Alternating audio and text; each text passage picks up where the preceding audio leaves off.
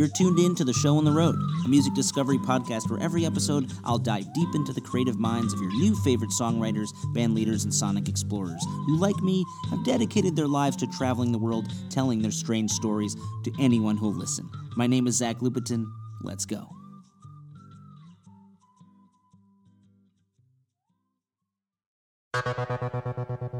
This week on the show, I'd like to finish off our season strong with a powerful Southern sister act that has been wowing audiences around the world with their transformative take on dive bar-ready Delta blues and slippery slide guitar-driven rock and roll, Larkin Poe. As it is almost Halloween, I would like to read you something spooky to get you in the mood. Okay, pretend you're wearing your most velvety black and you're standing at the edge of a cliff, which really our country is right now. Okay, close your eyes, here we go. And the silken, sad, uncertain rustling of each purple curtain thrilled me, filled me with fantastic terrors never felt before, so that now, to still the beating of my heart, I stood repeating, "'Tis some visitor entreating entrance at my chamber door, some late visitor entreating entrance at my chamber door." That it is, and nothing more. Indeed, it behooves me to tell you that Rebecca Lovell, who sings lead in Larkin Poe, and Megan Lovell, her older sister, who commands the stellar slide work, are indeed distant relatives of Edgar Allan. Their name did not come from Eddie, unfortunately. It came from another long-dead grandfather, after their eldest singing sister Jessica stepped away from the band, leaving the younger sisters to contemplate if they wanted to continue playing bluegrassy, harmony-rich folk music, which had gotten them on shows like A Prairie Home Companion, or to strike out in a very new direction. I want you to take a step back and think about that moment in your life where you really had to decide what and who you were going to be. We all grew up going to school, maybe we go to college, we come out thinking we are going to conquer the world. For me, I always thought I was going to be a novelist or a playwright, seeing my words blossom in the world and then take a life of their own. But it turns out that image I had of myself, of writing ravens into the night like Edgar Allan before me, it didn't really work. I was lonely. And there was something more intoxicating and real and raw about writing stories with music to ride on. And while we may be getting used to it already, it is still spooky and kind of sad that all those beautiful dive bars that would host bands like Larkin Poe when they're just coming up from Denver to New Delhi stand empty like haunted ghosts waiting for the music to bring them alive again. And it didn't have to be this way. We are defiant in the United States to the point of killing ourselves. COVID-19 cases are up to record levels again, and that means no live music in all your favorite dive bars and theaters and stadiums will be dark for the foreseeable future or be out of business by next year. And much like a coral reef, the ecosystem of music will be dying by the time we get back out there. And hardworking bands like Larkin Poe that have put out a new record in 2020 don't get to spread their music to their fans and their listeners. And while there has been legislation on the books to save our stages and save bands and artists around our country, nothing has been passed, and everything is at a standstill, waiting for a new regime to take over and to actually make things better. Just look at the White House, where our president lives. Has there been any art and music brought there in the last 3.5 years? Sure, some may find it silly that Obama still puts out a playlist of his favorite new artists and his favorite new podcasts, but have you ever wondered what President Trump is listening to? Is he listening to anything at all?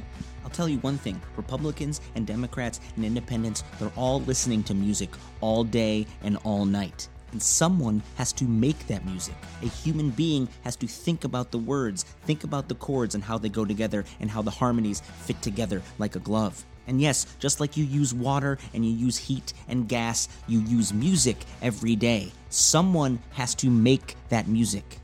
And if there's one band that has bootstrapped their way into national consciousness, it's probably Larkin Poe. In fact, Rebecca and Megan have taken that do-it-yourself mentality to a new level. Almost all of their songs are written, produced, performed, and distributed by themselves alone and their own record label. And while they have gained a devoted following for paying homage to legends like Willie Johnson, the Allman Brothers, and the Moody Blues, they've also put their own rawboned stamp on their stellar ZZ Top-esque originals like Self-Made Man, which is also the title of their empowered newest record.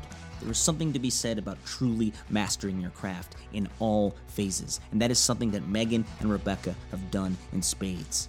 The results of all their hard work has been encouraging. From their show-stopping appearances at festivals like Glastonbury, to opening for Queen and Elvis Costello, to headlining the 2020 Mahindra Blues Festival in Mumbai, India, to snagging a Grammy nomination for their hard-stomping record, Venom and Faith, one would think that these ladies should probably keep following their do-it-yourself instincts.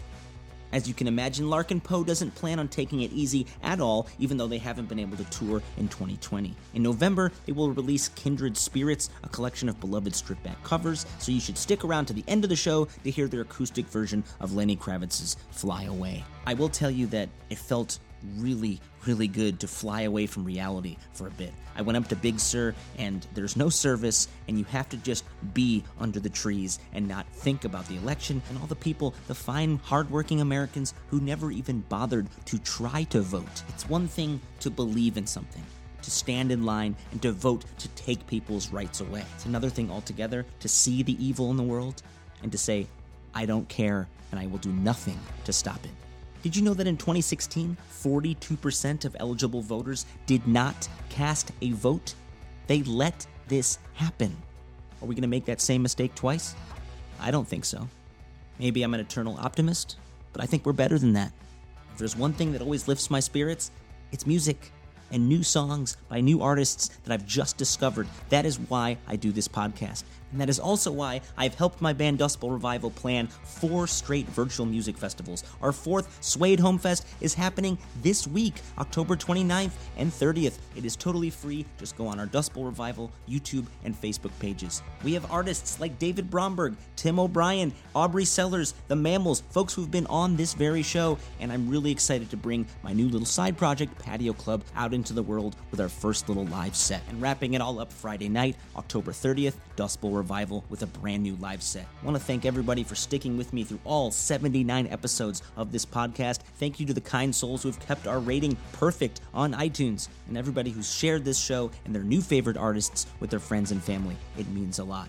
If you hear little blips and bloops throughout this recording, it's because we are recording across time and space over different technology that we weren't even using 6 months ago. Also, I write, edit, and produce this all myself. So be a friend and donate. PayPal, znlupetin@gmail.com. That's znlupetin@gmail.com. On PayPal, every little bit counts. That's about all I can do for now. Please turn up your speakers, crack a cold one, sit back and relax. I bring you Megan and Rebecca of Larkin Poe. Hardcore, lock it up. I never felt this high before. I feel it in my heart. Deep cut to the bone. I'm hooked and I can't help it 'cause I feel it in my heart. I am Rebecca Lovell. I'm the baby sister. I sing, lead vocals, write a lot of the songs, and we're in Nashville together in my kitchen. I am Megan. I am the older sister. I sing some harmonies and play lap steel. As I was asking before the delay interrupted us, how did you decide to become the lead singer? And it was partially because you used to sing as the Lovell sisters with your older sister. This is correct. And I think seniority as the big sister definitely came into play in this decision, because as the younger sister and not necessarily wanting to be the lead singer, my big sister pulled rank and said, no, you will be the lead singer. And here we are 10 years later. And I love it at this point. It's just, I think, a pair of shoes that I had to work towards growing into. And I'm going to pretend that I didn't already say this, but when I was reading the Allman Brothers book that Greg Allman wrote, it reminded me of you guys because Greg never thought that he should be the lead singer, and he wanted Dwayne to be the lead singer or anyone else in the band. And he had this deep primordial voice, even as like a 17-year-old. And sometimes it's hard to see and hear your own voice and your own energy, and you have to have an older sister or friends to be like, look, you're the singer. Well, primordial is the best word I've ever heard used to describe his voice. And if I could come anywhere close to singing like Greg sings, I could rest easy in peace. But I like that I'm Dwayne in this situation. I'm okay. I'm completely okay with that. So you come from Atlanta, right, originally, or is it somewhere outside Atlanta? We claim Atlanta as our hometown, but originally back in the late 80s and the early 90s, we were born in Knoxville, Tennessee. So we are East Tennessee girls, the land of Dolly Parton, and then our folks moved us to Georgia. Yeah, so Calhoun, Georgia, it's a bit north of Atlanta. You know, in this dark time, it's important to note that also today is the day that Dolly Parton put out her new Christmas album. So, like, there's the yin and the yang of 2020, you know? This is true. This is a beautiful sentiment, and God bless Dolly Parton. We decided, I think, a few days ago that regardless of what happens during the election in November, we're just going to start decorating the Christmas tree on election night to try to lift our spirits. Just bolster that situation a little bit. You know what? I think that's really why sometimes we have to go on the offensive, you know. The defensive in 2020 is just not coming through very well. So you got to be ahead of that shit. You got to be on the far side of the curve, getting ahead of whatever's coming around. So you decided to put out your newest record, Self-Made Man, in the height of the pandemic, which I think was smart because I needed to rock out at home with you guys. And it's really a great album to turn up really loud when you're in a bad mood. Oh, man. You know? Thank you. That's one of the best compliments we've received for the album. And that's precisely why I went ahead and put it out. We were seeing a lot of other artists delaying their releases, trying to wait for a more opportune time to put out an album, because it certainly was not an ideal time to try and promote an album. But we figured, man, music, a lot of times we view songs as companions for people. You know, if you have a broken heart or you're going through a tough time, usually you define where your emotions are by what song you play. And we figured if somebody needed a friend, then we wanted to give them, self-made mans they could listen to and have some support. It is annoying that there isn't a comparable term like self-made man with self-made woman, right? It's what is the comparable term?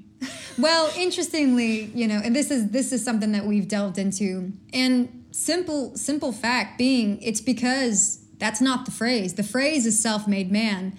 And the phrase in and of itself is what inspired the song, because we ourselves have said self-made man as a compliment many times in our lifetimes. And it's like defining success by gender. Yeah, there's no need to qualify success by, what your plumbing looks like. And so whenever that realization occurred, our dad always calls it a BGO, the blinding glimpse of the obvious. We decided we needed to write a song about it because, when inequality is masquerading as wallpaper in a room, it's so in the room and you don't even see it, you got to call it out. I was down and out, now I'm up again.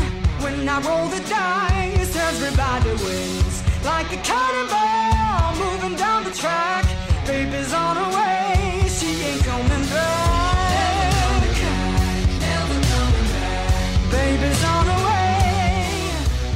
And you guys really have made a point to produce your own records, start your own label, and it's sort of the bootstrapping story that we think should be in American music, but a lot of folks, I think, are afraid to really do it themselves, and they want to sort of have everyone else's voice tell them how their own voice should sound. And I think you guys, being a family band first, I think know how you should sound. Over the years, I think we have kind of learned what it is that we want. And I think that we are big do-it-yourselfers. Our parents really showed us the path in that way.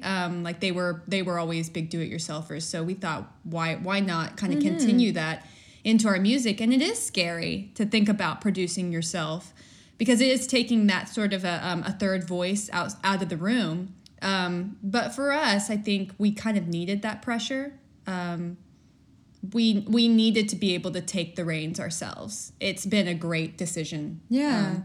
And I like you said scared, that some people might feel scared, by taking it on yourself. And I do believe that the majority of the music industry and life in general is a confidence game. If you can convince yourself that you believe and you're willing to bet on yourself, and at all costs, just go for it. Any problem that there is to be solved, you have to just have the confidence to get in there and solve it. There is no right way to do anything in life outside of just not like ripping people off or lying. Outside that, it's fair game. Like, go on, make your record how you want to make it. There's people out there who want to hear it. You have the second line of the first verse and the second verse has this gamble and bet on yourself mentality. When I roll the dice, everybody wins, and keep your fingers crossed because I'm a lucky charm.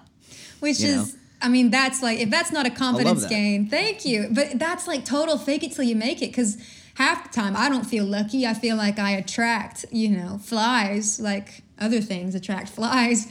But when you allow yourself to have that, braggadocio, sometimes you can surprise yourself by what you are able to manifest, and that's exciting. Well, I think the new modern music industry has changed so much in that we have to be everything at once, right? We have to be entrepreneurs, we have to be graphic designers, we have to be photographers, recording engineers, producers, and then also musicians. Like, that's the sort of fifth thing that we do.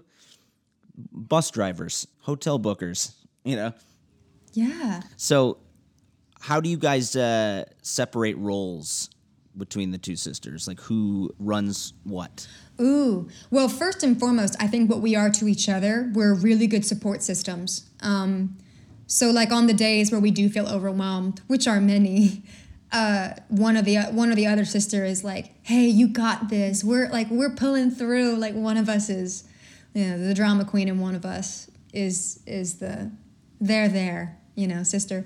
But I kind of take on a lot of the songwriting and some of the more like pre-production sides of the band. I do a lot of the video editing, but little old Megan here is no slack. I'm picking up the video editing as well. Yeah, she takes the bulk of it, but I'm rising in the ranks. And Rebecca is our social media expert as well. Oh, Lord. But in a traditional touring year, Megan is our detail guy. So Megan has historically booked many a hotel and routed many a tour, for which we are very grateful and cannot wait. TM'd on a lot of the tours. But in the past, year, we've gotten a tour manager, so that's pretty sweet. Pretty sick. As a person who loves booking hotels, and by love, I mean hate, there's that fine line between just cheap enough without being a place you're going to get murdered.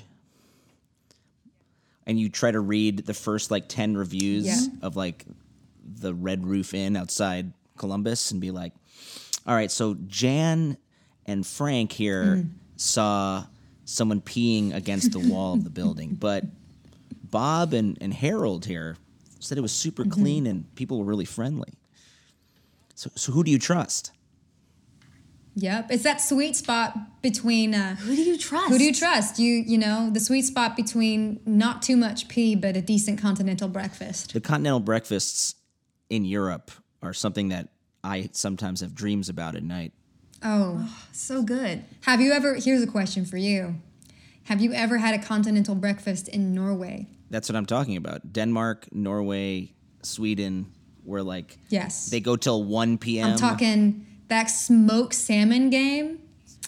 Oof, that's good. They've got a smoothie bar, stuff like that. It's where are we? Are we in heaven? Is this Eden? Have we arrived? The soft-boiled eggs, the fresh bread, and you're like, it's 1 p.m. and we're still doing this. This is not fair.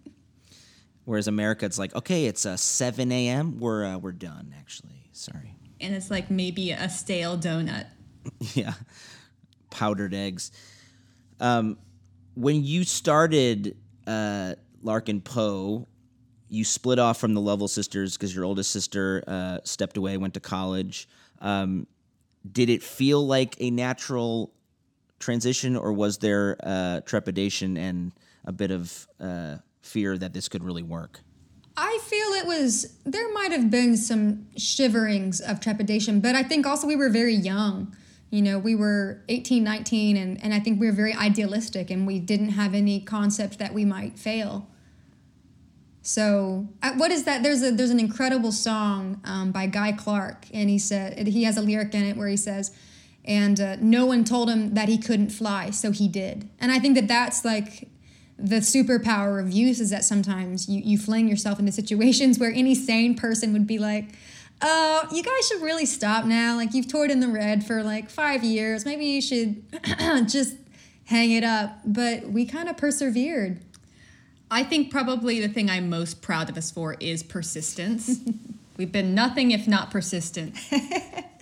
Well, you chose this life instead of going to college like your older sister did, instead of sort of having a traditional path. Some people feel like, well, if I don't go to college and meet all these people that will shape my life, who am I going to be? Do you feel like you have a different education that you wish other people could also have? Oh my gosh. Oh, yeah. Suffice it to say, I mean, I feel that you are speaking from a place of great empathy and understanding, because like it sounds like you know what's what, because the music industry, trying to make a living as a roots American musician, it is not for the faint of heart. And so in that respect, I think I would really wish that on a lot of people, the power of tenacity and self-reliance. But also, it's like, as we said previously, there's no right way to do life. And so I don't know that I would call on anybody to do this if they weren't bound and determined. Because there's something in us that, that really drove us towards doing this. It wasn't like we actively chose. We did, but also there was something, instinctual in the way that we have continued to pursue touring. But maybe I could say maybe a person could step into that life for even a week, just to see what it's like, because this is what your normal workaday band is going through, to bring a show to you so that you can have an evening out and have music in your life. Mm-hmm. That there's a lot of people that are making sacrifices to be out on the road. Not that we aren't gaining a lot as well. Yeah, of course. But there are sacrifices involved as well. Yeah, and you touched on it earlier as well, when you sort of tallied up, all the different hats that you're as you said, workaday musician in the 21st century in 2020 is having to cover. A lot of bases, a lot of jobs.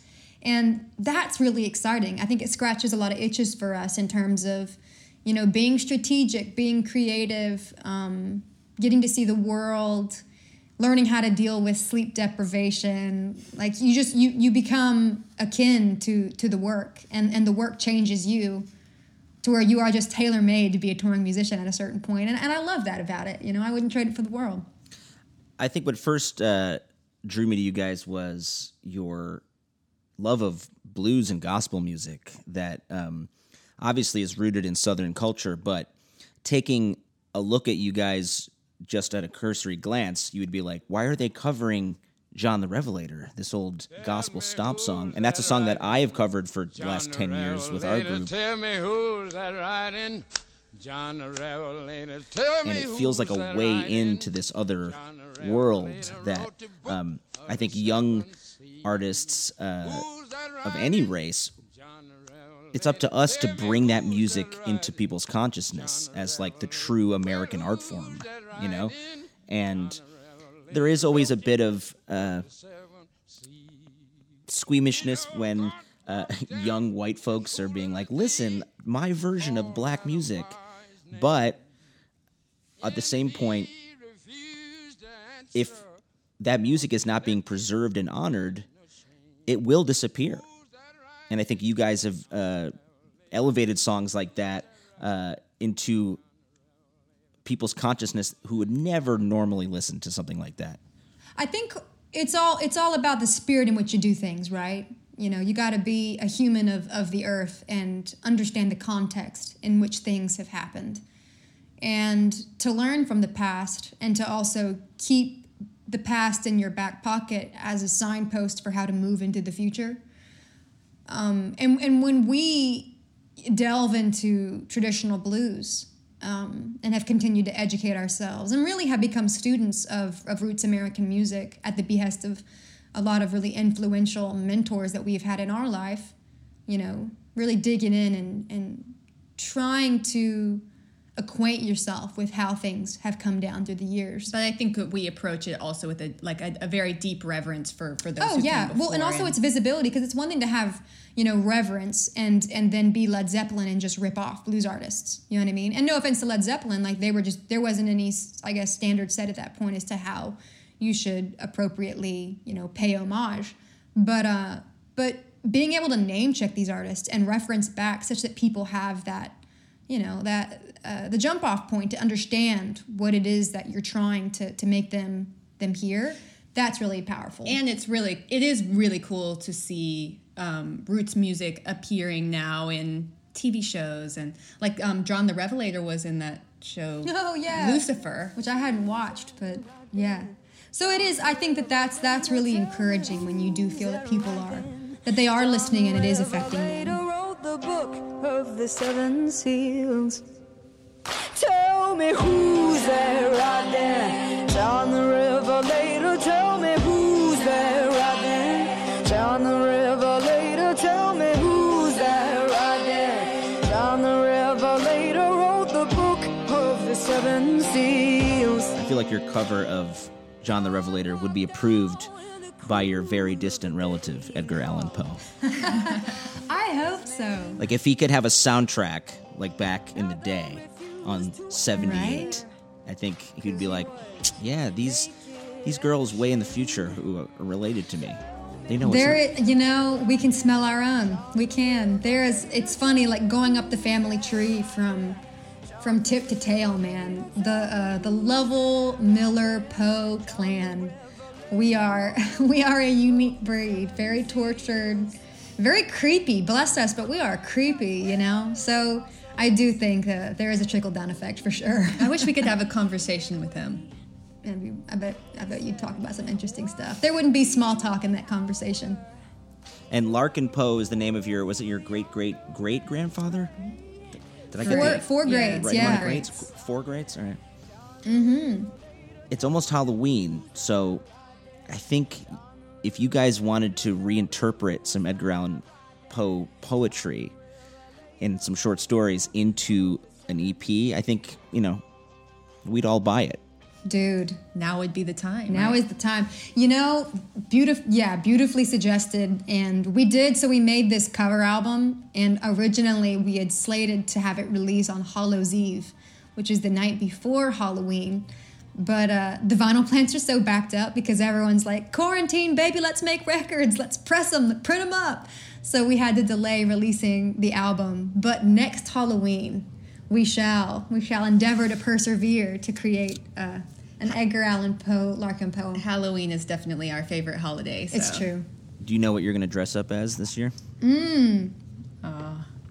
Funnily, my husband and I are thinking of actually going as each other because the internet seems to think that we're the same person. You pretty much don't have to dress up then. Yeah, we basically just go in our regular street clothes and people are like, oh my God, you guys look like siblings. It's like, well, we are married, so I don't exactly know how to respond, but thank you.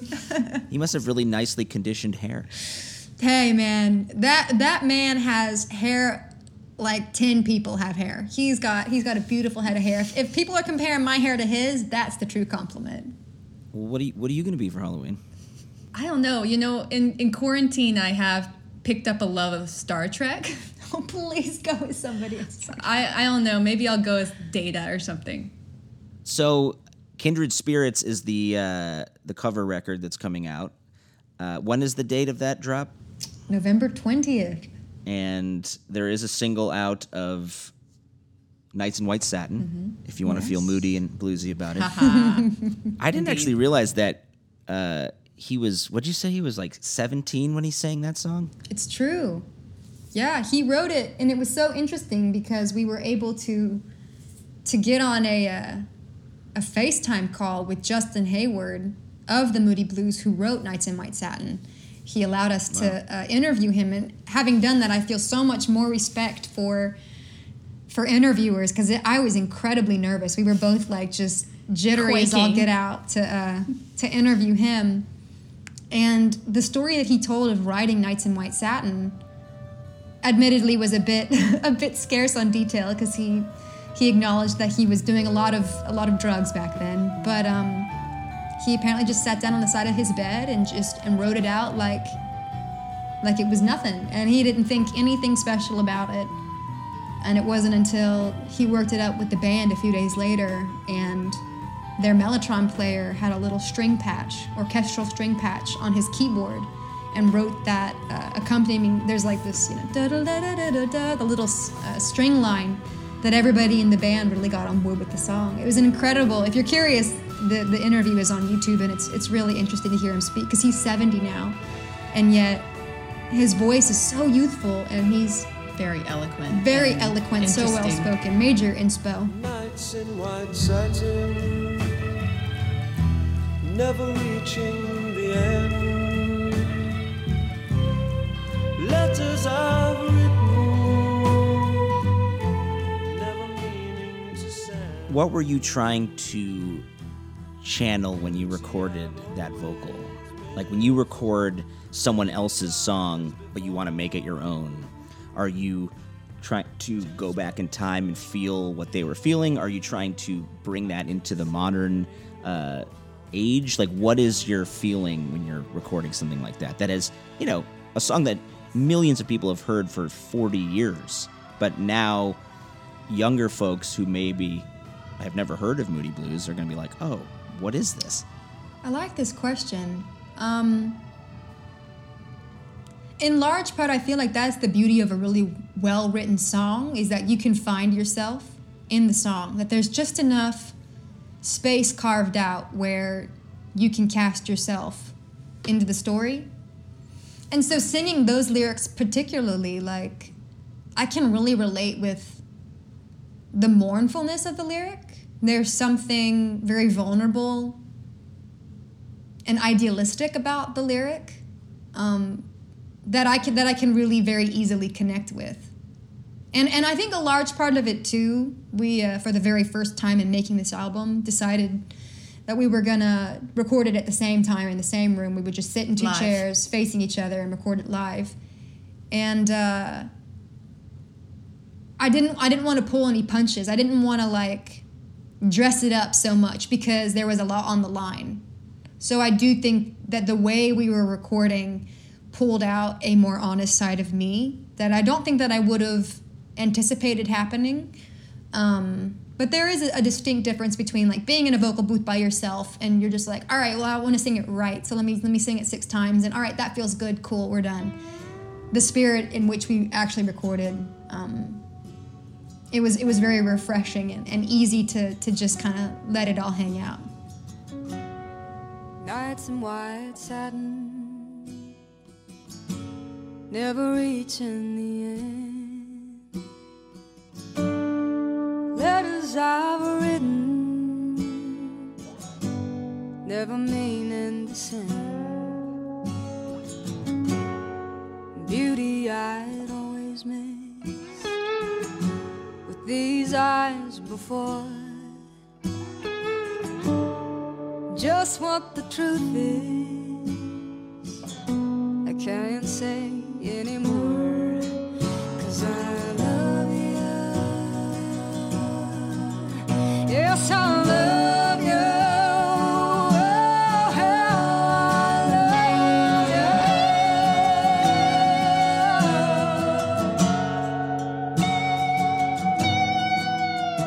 you. Have you ever had a moment where you were able to sing a song for someone that you deeply respected, who was a hero of yours, in person? Yeah, I'm trying to remember. Yes. So we have toured for many years, I guess starting in like 20... What year did we meet Elvis?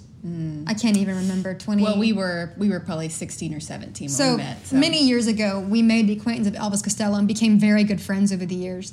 And so in the turn of events, probably 3 or 4 years ago, we were on the road on tour. It was called Detour. And so he would weave together songs and stories. And for a good 45 minutes, hour of the show, we would pop up and perform with Elvis, backing him up on a variety of songs.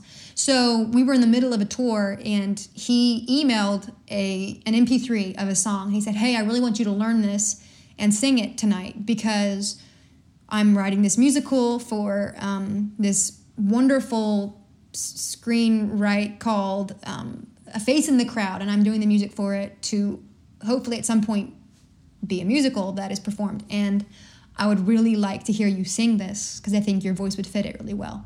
So we were driving from like Des Moines to somewhere, and we were in the car for like 6 hours that day driving to the gig in the dust of the tour bus caravan, because we were in a sedan. Following behind. Yeah, we were very, very humble driving along, and I probably looped that song in the car maybe 100 times, just singing it and singing it again, trying to learn the lyrics and learn the melodies. And so that night we got up, and I was so nervous because we had never played it all together, and he was just wung it. And he's like, all right, here we go. Let's sing it, and kicked it off. And there was, I think, a weight in singing a melody that he had written and the lyric that he had written that I wasn't quite anticipating doing in front of him as being a little nerve-wracking. But it went really well, and he was very proud. And interestingly, that recording, the very first time I ever sang this song, Burn the Paper Down to Ash, has been used as their template for the art, like whatever actress, singer they're looking to cast for the musical. So I was very honored. And so that came out well. It wasn't like, I feel like it could have very easily been a crash and burn situation, but luckily we just by the nick of our teeth. I often like to not fully know my own song, like where you just came up with some part of the song and it's super exciting and super fresh, and that moment when the band really hits it for the first time, it's like a falling in love kiss, you know?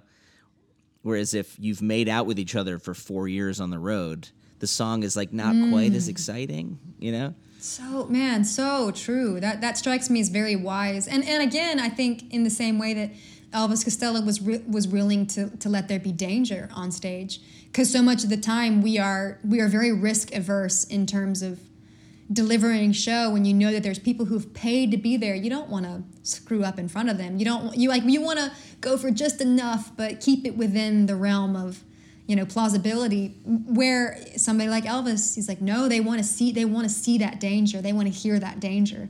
There's another story that I read about you being called in to work for T-Bone Burnett, and then Steven Tyler is in the house, and he's sharing all the candy that's in his pocket with you guys as you're trying to sing.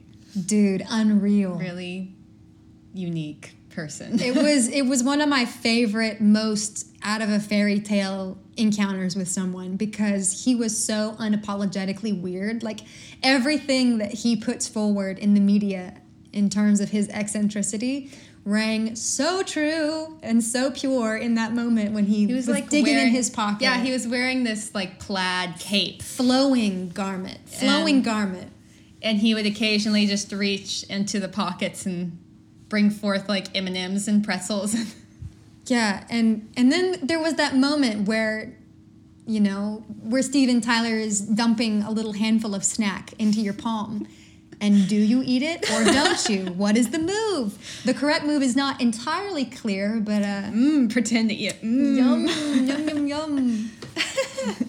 It's like the last scene in the credits of Ferris Bueller where the principal's on the bus and the girl who lets him sit next to her is like, gummy bear, it's been in my pocket all day, it's warm. It's warm. Exactly. He's like, thanks. I feel like there's songs on your newest record, like Holy Ghost Fire, that could be like an early Aerosmith song. You know, they just have this bravado and this ballsiness, even from a lady band. Ballsiness also feels like it should be reclaimed by all genders.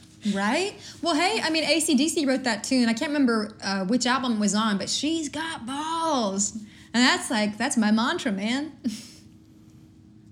But you have that call and response, when you're asking people who's going to help me carry my load, who's going to be there for me when I need it most.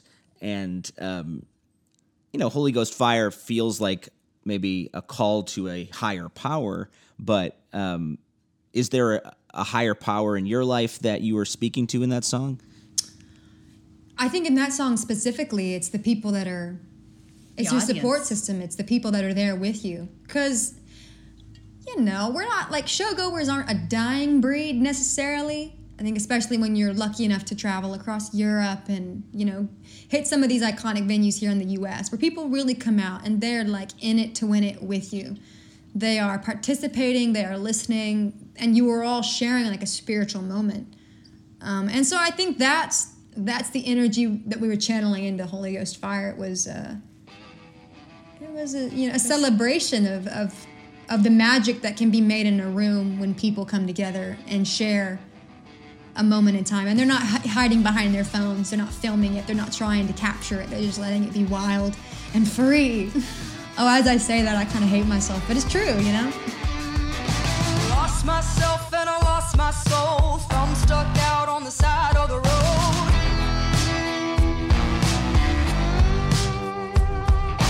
I hit the keyhole, no one's home. Who's gonna help me carry my load? All I got in my pocket holes. All I got on my back bones. Stick a fork in a socket, let's rock. When you're doing the lap steel, it's a very specific sound, and you started on dobro, right, initially? It feels like that sound for me can take over a song at times, where it can sort of obliterate everything in its path, but you have a way of sort of threading it in and around the vocal, so it's almost like water flowing around the person in the river, which I love. Wow. Thank you. I mean, it has such a vocal quality to it, the lap steel, that I do have to be careful not to walk on Rebecca, because I could be right in her space. So that's been something that's been fun over the years, to figure out how we both live in the same space.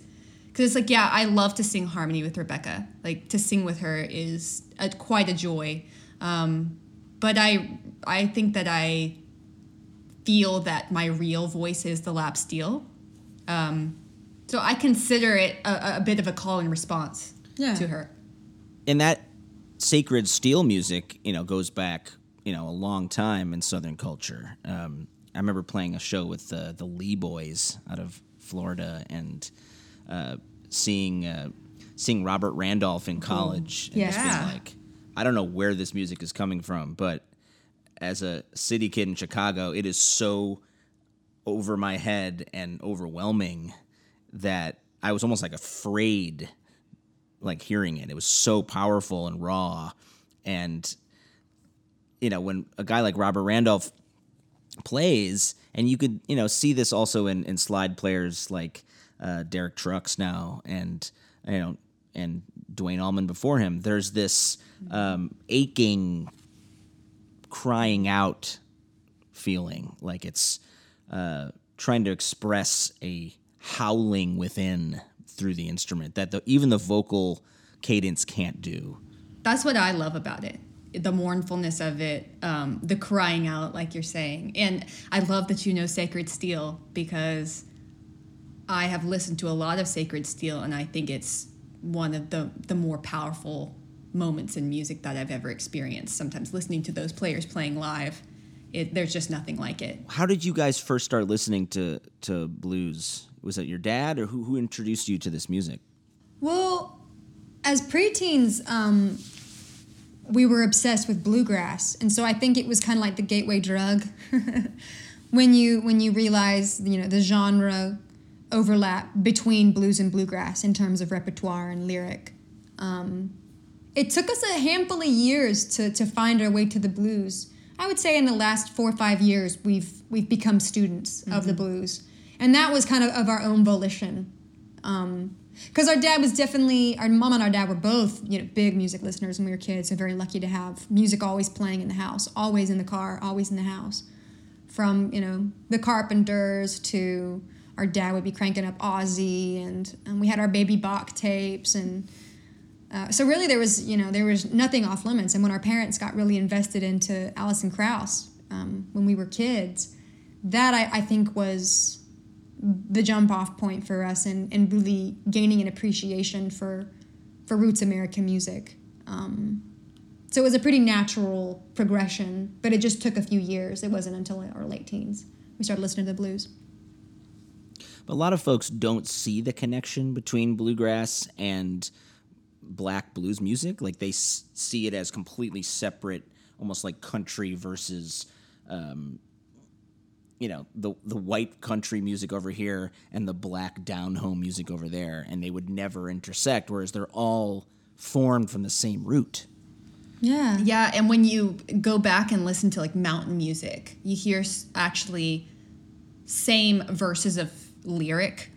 You'll hear the same melodies, just slightly different. Like somebody has heard somebody else playing this song and they take it and they morph it into a new song. But you hear these verses repeated across blues music and mountain music and bluegrass. Well, perfect example too being somebody like Skip James, and he's one of the hill country blues artists. But when you listen to him sing, he sounds like a bluegrass singer. He sounds like, Bill Monroe when he's singing. It's real high and lonesome, and I don't mean to say that they are one and the same, because obviously they were forged from the same root, but with different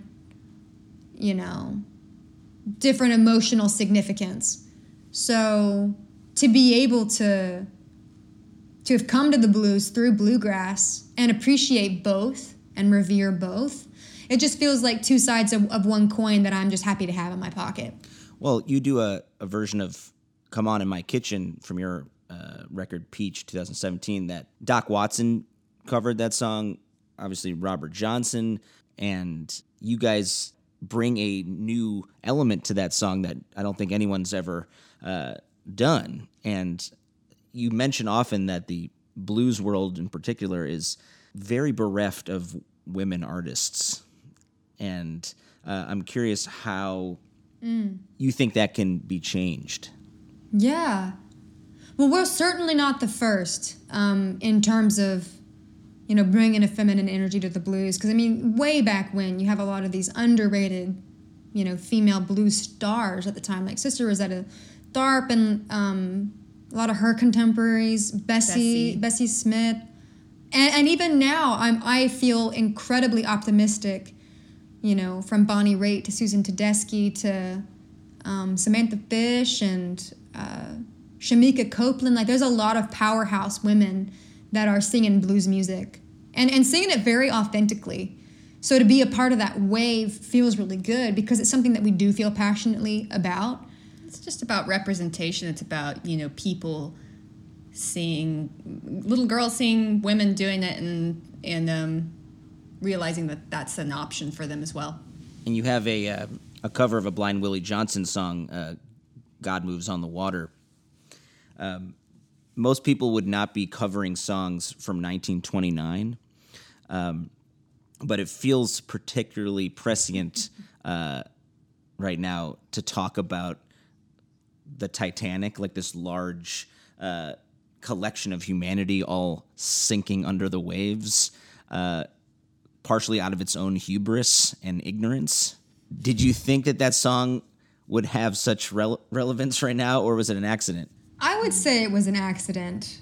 One, we just love the song, and when you listen to Blind Willie's version, the ultimate version, the slide lines are really complicated and cool, and so we both I became obsessed first with the song and would just listen to it over and over again because the riff, he doesn't play the riff the same way twice, and so it's such ear candy. And I brought it to Megan. I was like, dude, you got to learn this song because I love it. I want to hear you play it.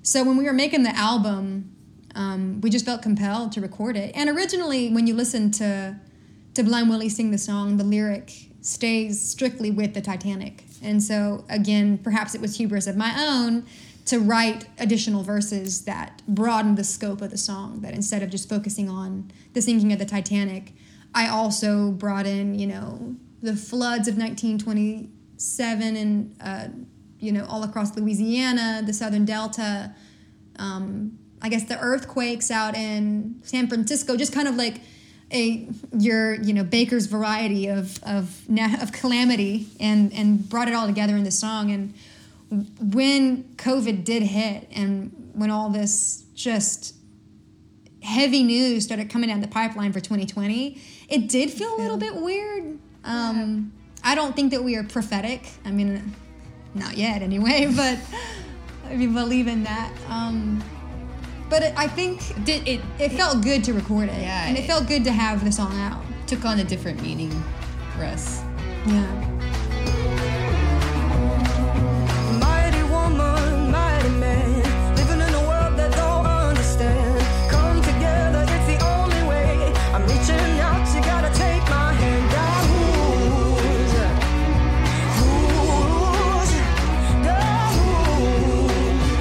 And the people had to run and pray. God moves, God moves, God moves. And the people had to run and pray.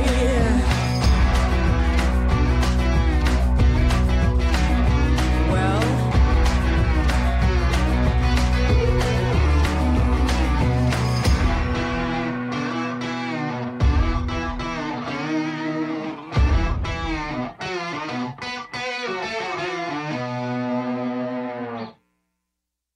With climate change right now, it feels like we are standing on the deck watching the waters rise and having another crumpet at the gilded table. Certainly, and I do think it means something. What it means exactly, it's hard to say, because I do think that's the predicament of how we're living. We live in the present moment. Of course, we can look to the past with hindsight in 2020, and so funny. We're in 2020 and hindsight 2020, all that crap. But you know, it's sometimes you're so lost in the thick of the moment that you don't know, you know, what to do sometimes, or you feel overwhelmed by just the epic proportions of the problems and predicaments that we are in at the time. Like a lot of those passengers on the Titanic, you know, they probably didn't know it was hubris. They probably didn't even know it was sinking at the outset. But there are those key people in positions of power that, you know, you need to be placing people at the helm who can help you steer through a problem for sure. And if we can, you know, just be a little bit of yet another canary in the coal mine, like you're saying, and give voice to that little sneaking suspicion that something's not right at the back of your head, then we're happy to be a part of that cause for sure. Can you speak a little bit about your relationship as sisters and as creators? Because I know you guys probably have had your differences, and I read a little bit that, you know, at some point in your 20s, you guys were having a little trouble just being okay with each other, and it's about finding the common ground between friends, sisters, artists. Like, you guys are all of that, and sometimes that can be a lot. It can be overwhelming. Absolutely. It is a lot. And it's been a work in progress for, 31 years now. 29, I guess, when you came along. Yeah.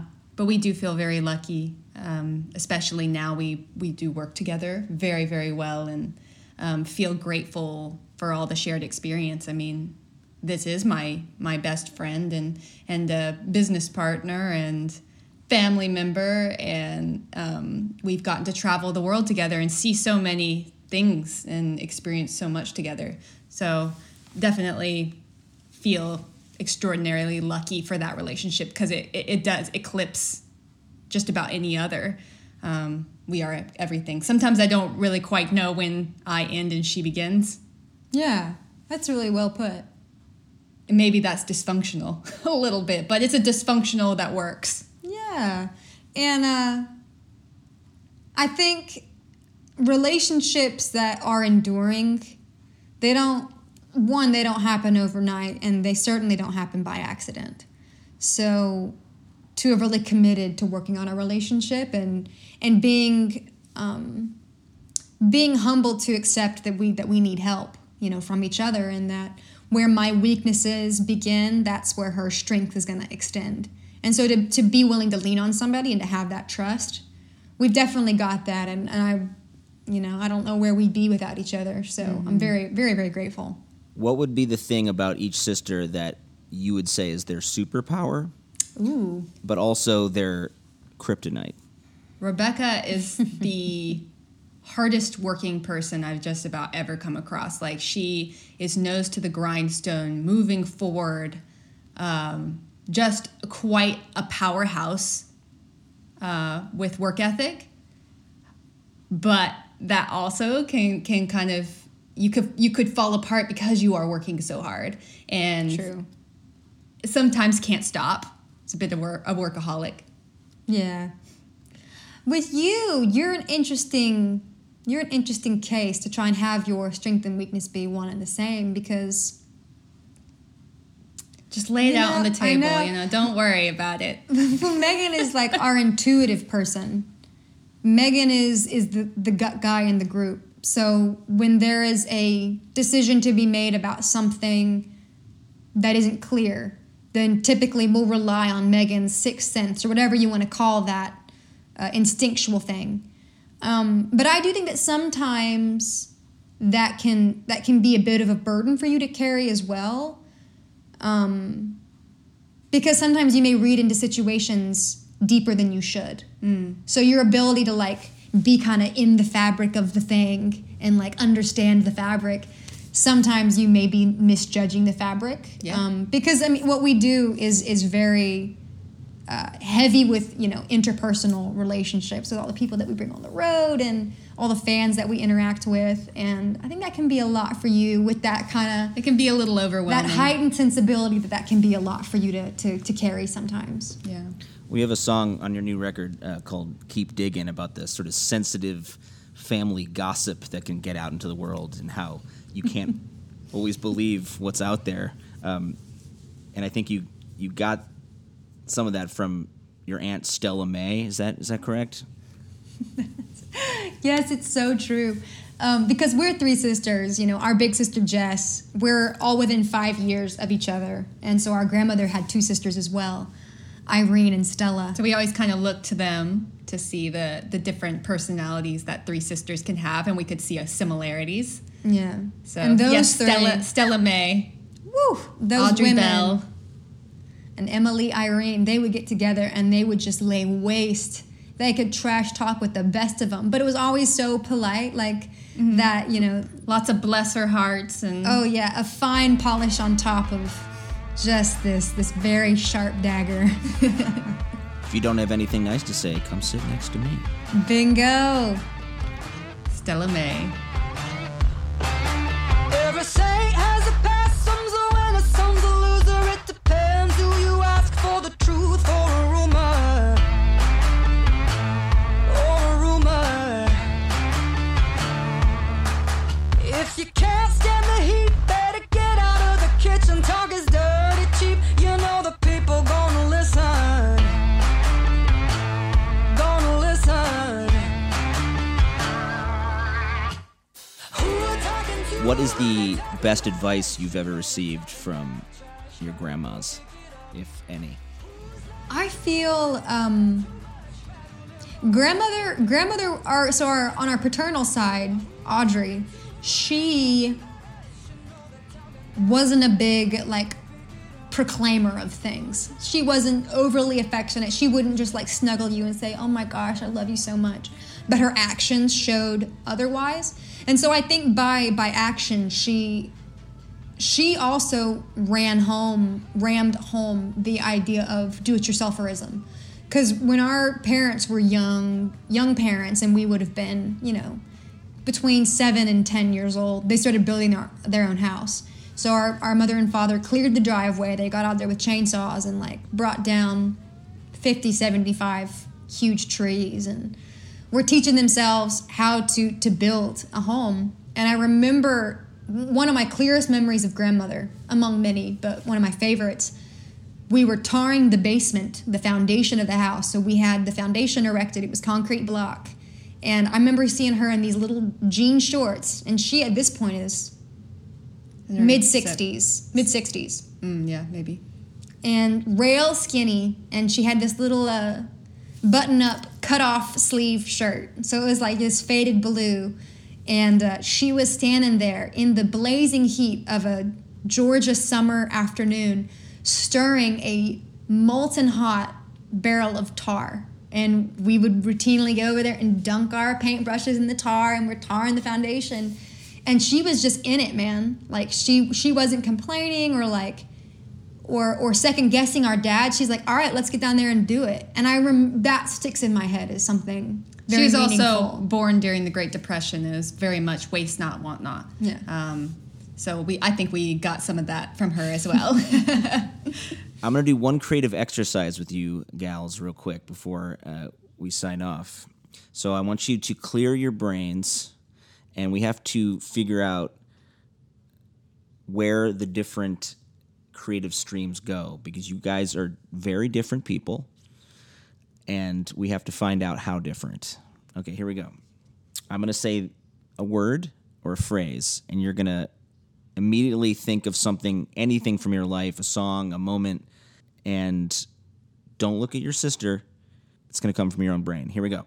What do you think when I say the word Red Rock? Red Rocks Amphitheater. We went there on the trip, and it was really, really cool to see. And we were talking about wanting to play there someday. I was thinking about Minecraft in the Nether world. Are you familiar with Minecraft? Or we have a Oh my gosh, yes. Yeah, we have a 18-year-old little brother, but we were with him through his Minecraft phase. And Red Rock is one of the blocks that you can mine within this computer game, Red Rock. What is the biggest show that you think you've ever played as Larkin Poe? There's two. One we've played on like NPR before. That would be several million. But the biggest show that we've played would be opening for Queen. Oh, that's true. Yeah, it was Because it was our it first was a stadium. Yeah, in Germany. Somewhere. Yeah. With Adam Lambert? Yeah. That must have been a trip. Okay, you want to know the coolest part of that show? And this, to me, is like the hallmark of a genius, because it's so classy. But after the show, when we played, we actually, so to preface the story, we had the good fortune of getting to talk with Brian May and have a conversation, because he was on stage. He came out and watched our sound check and was so friendly and open and conversational, and we had some great chats. But after the show, we went back to our green room, and there was a bottle of Moet Chandon in our dressing room, as per the Queen lyric, the Killer Queen lyric. She keeps a Moet Chandon in her pretty cabinet. And I was just like, that's the best, like, little classy. memento or token that you can give someone. And we've kept that bottle. It is like a prized possession. Okay, next word is apple tree. So many Yeah, come there's to a- mind. there's a There's lot going to of be a that. lot of overlap on this one. But actually, it's probably because we were just talking about Emily Irene, our grandmother's sister, but she had an apple tree in her yard. Oh, I nice. was thinking about that was always fully laden with apples. We would pick them. Yeah. But we also, and I bet this is what you're going to say, we went to apple orchards a lot when we were kids. Well, I had a two-prong thought come to my mind. Evidently, I did too.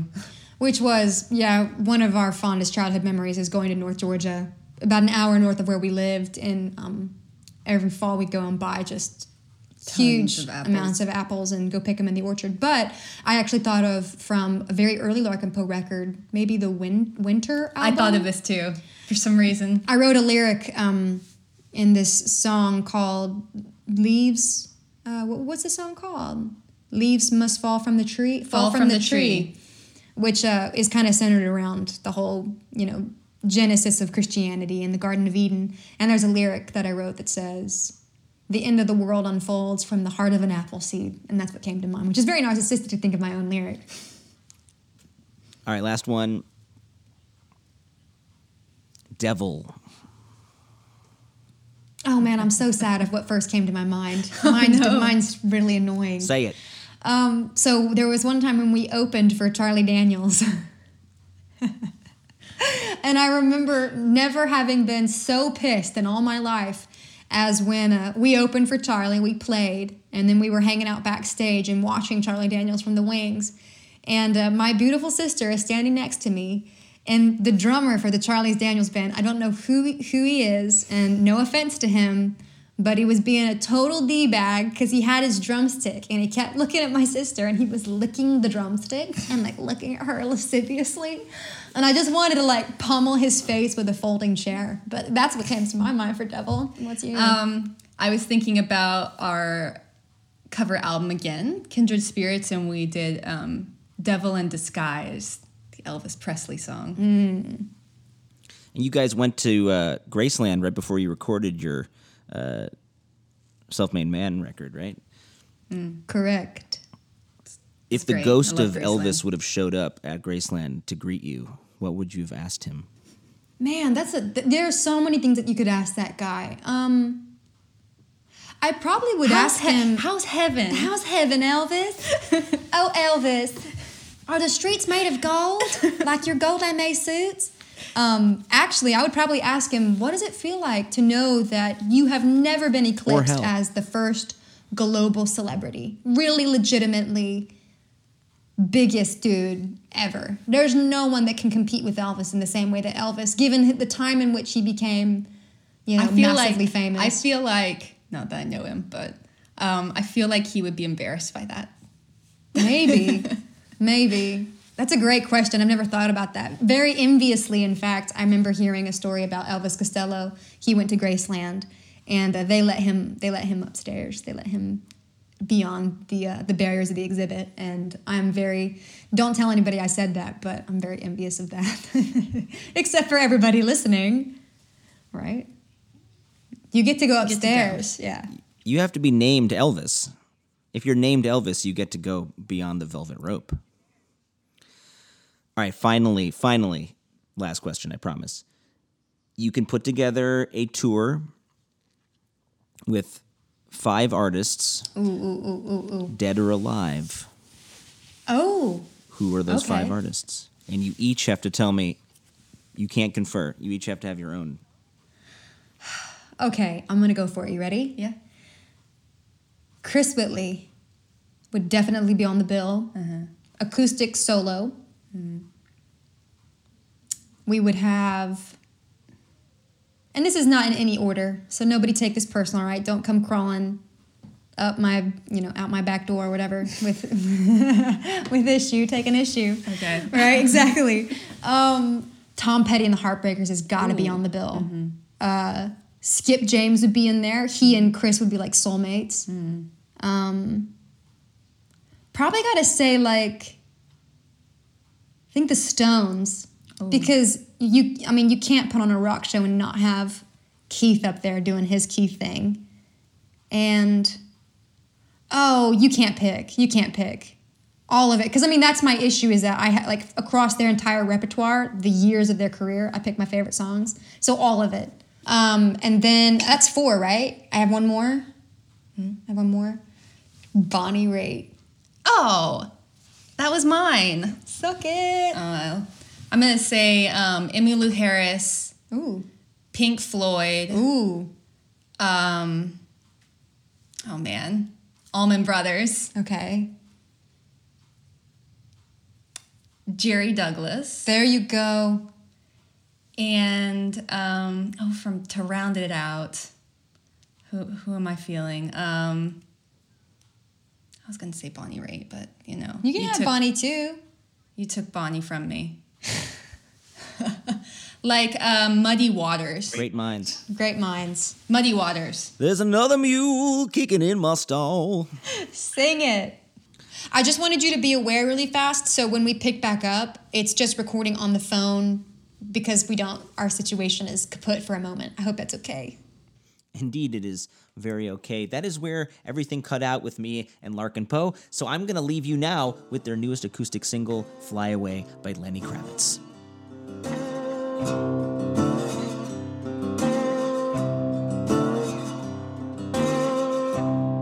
I wish that I could fly to the sky, so very high, just like a dragonfly.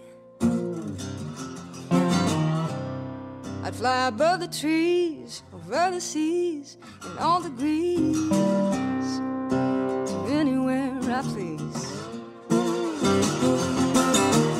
I want to get away, I wanna fly away, yeah, yeah, yeah. I want to get away, I wanna fly away, yeah, yeah, yeah.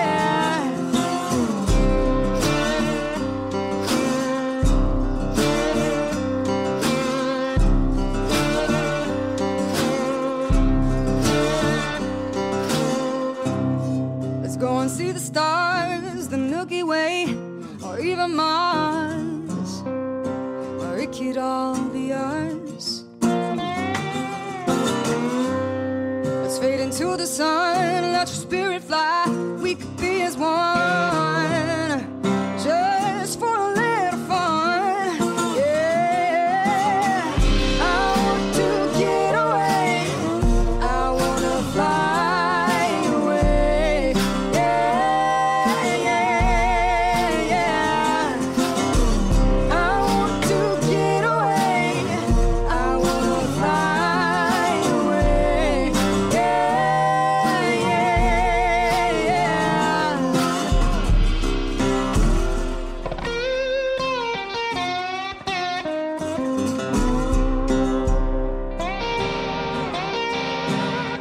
Yeah, yeah,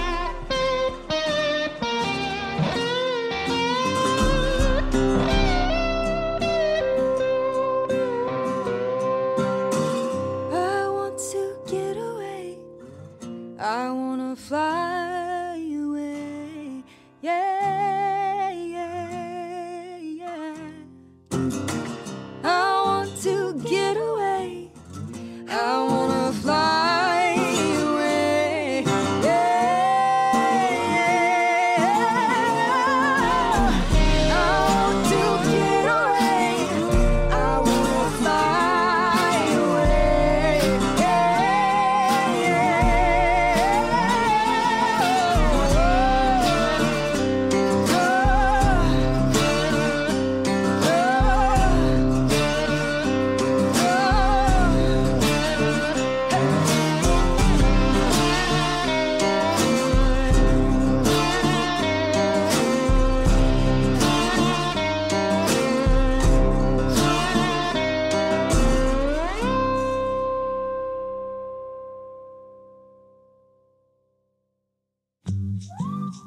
Ooh, that was tasty. Give it up for Rebecca and Megan of Larkin Poe. You can go to larkinpoe.com for their music. Self-Made Man is their newest record, and Kindred Spirits will be their covers EP coming in November. Also coming in November, a new U.S. president, hopefully. So please get out there and vote. My brain is pretty fried right now. I'm watching the World Series. The Dodgers could win it right now in front of me as I record this. So I'm going to do something I rarely do. I'm going to keep things brief. Coming up October 29th and 30th is Dust Bowl Revival's Sway at Home Fest. Yes, that is our virtual music fest. It's back for a fourth time. 3:30 p.m. onward, Thursday and Friday, that's Pacific time. Check it out. We would love to see you there. This is the last episode of our season. Thank you again for listening to every one of the 79 episodes we've put out for the last 2 straight years. And if you haven't gone to theshowontheroad.com/episodes, you can see all of our archives right there. As always, please check out the other wonderful podcasts on the BGS network, like The String and Harmonics with Beth Bears, new episodes every week. The Show on the Road is written, produced, and edited by yours truly, Zach Lupetin. If you'd like to donate to this show, znlupetin@gmail.com on PayPal. And, as always, please donate to the bands that you love who are out of work at Dust Bowl Revival on Venmo and dustbowlrevival.com for new vinyl, t-shirts, and more. Okay, I have to say it. As I record this, the Dodgers have clinched the World Series. It's a beautiful day in Los Angeles. I sure hope there's another blue wave coming November 3rd. Stay safe, stay creative, and I'll see you on the trail.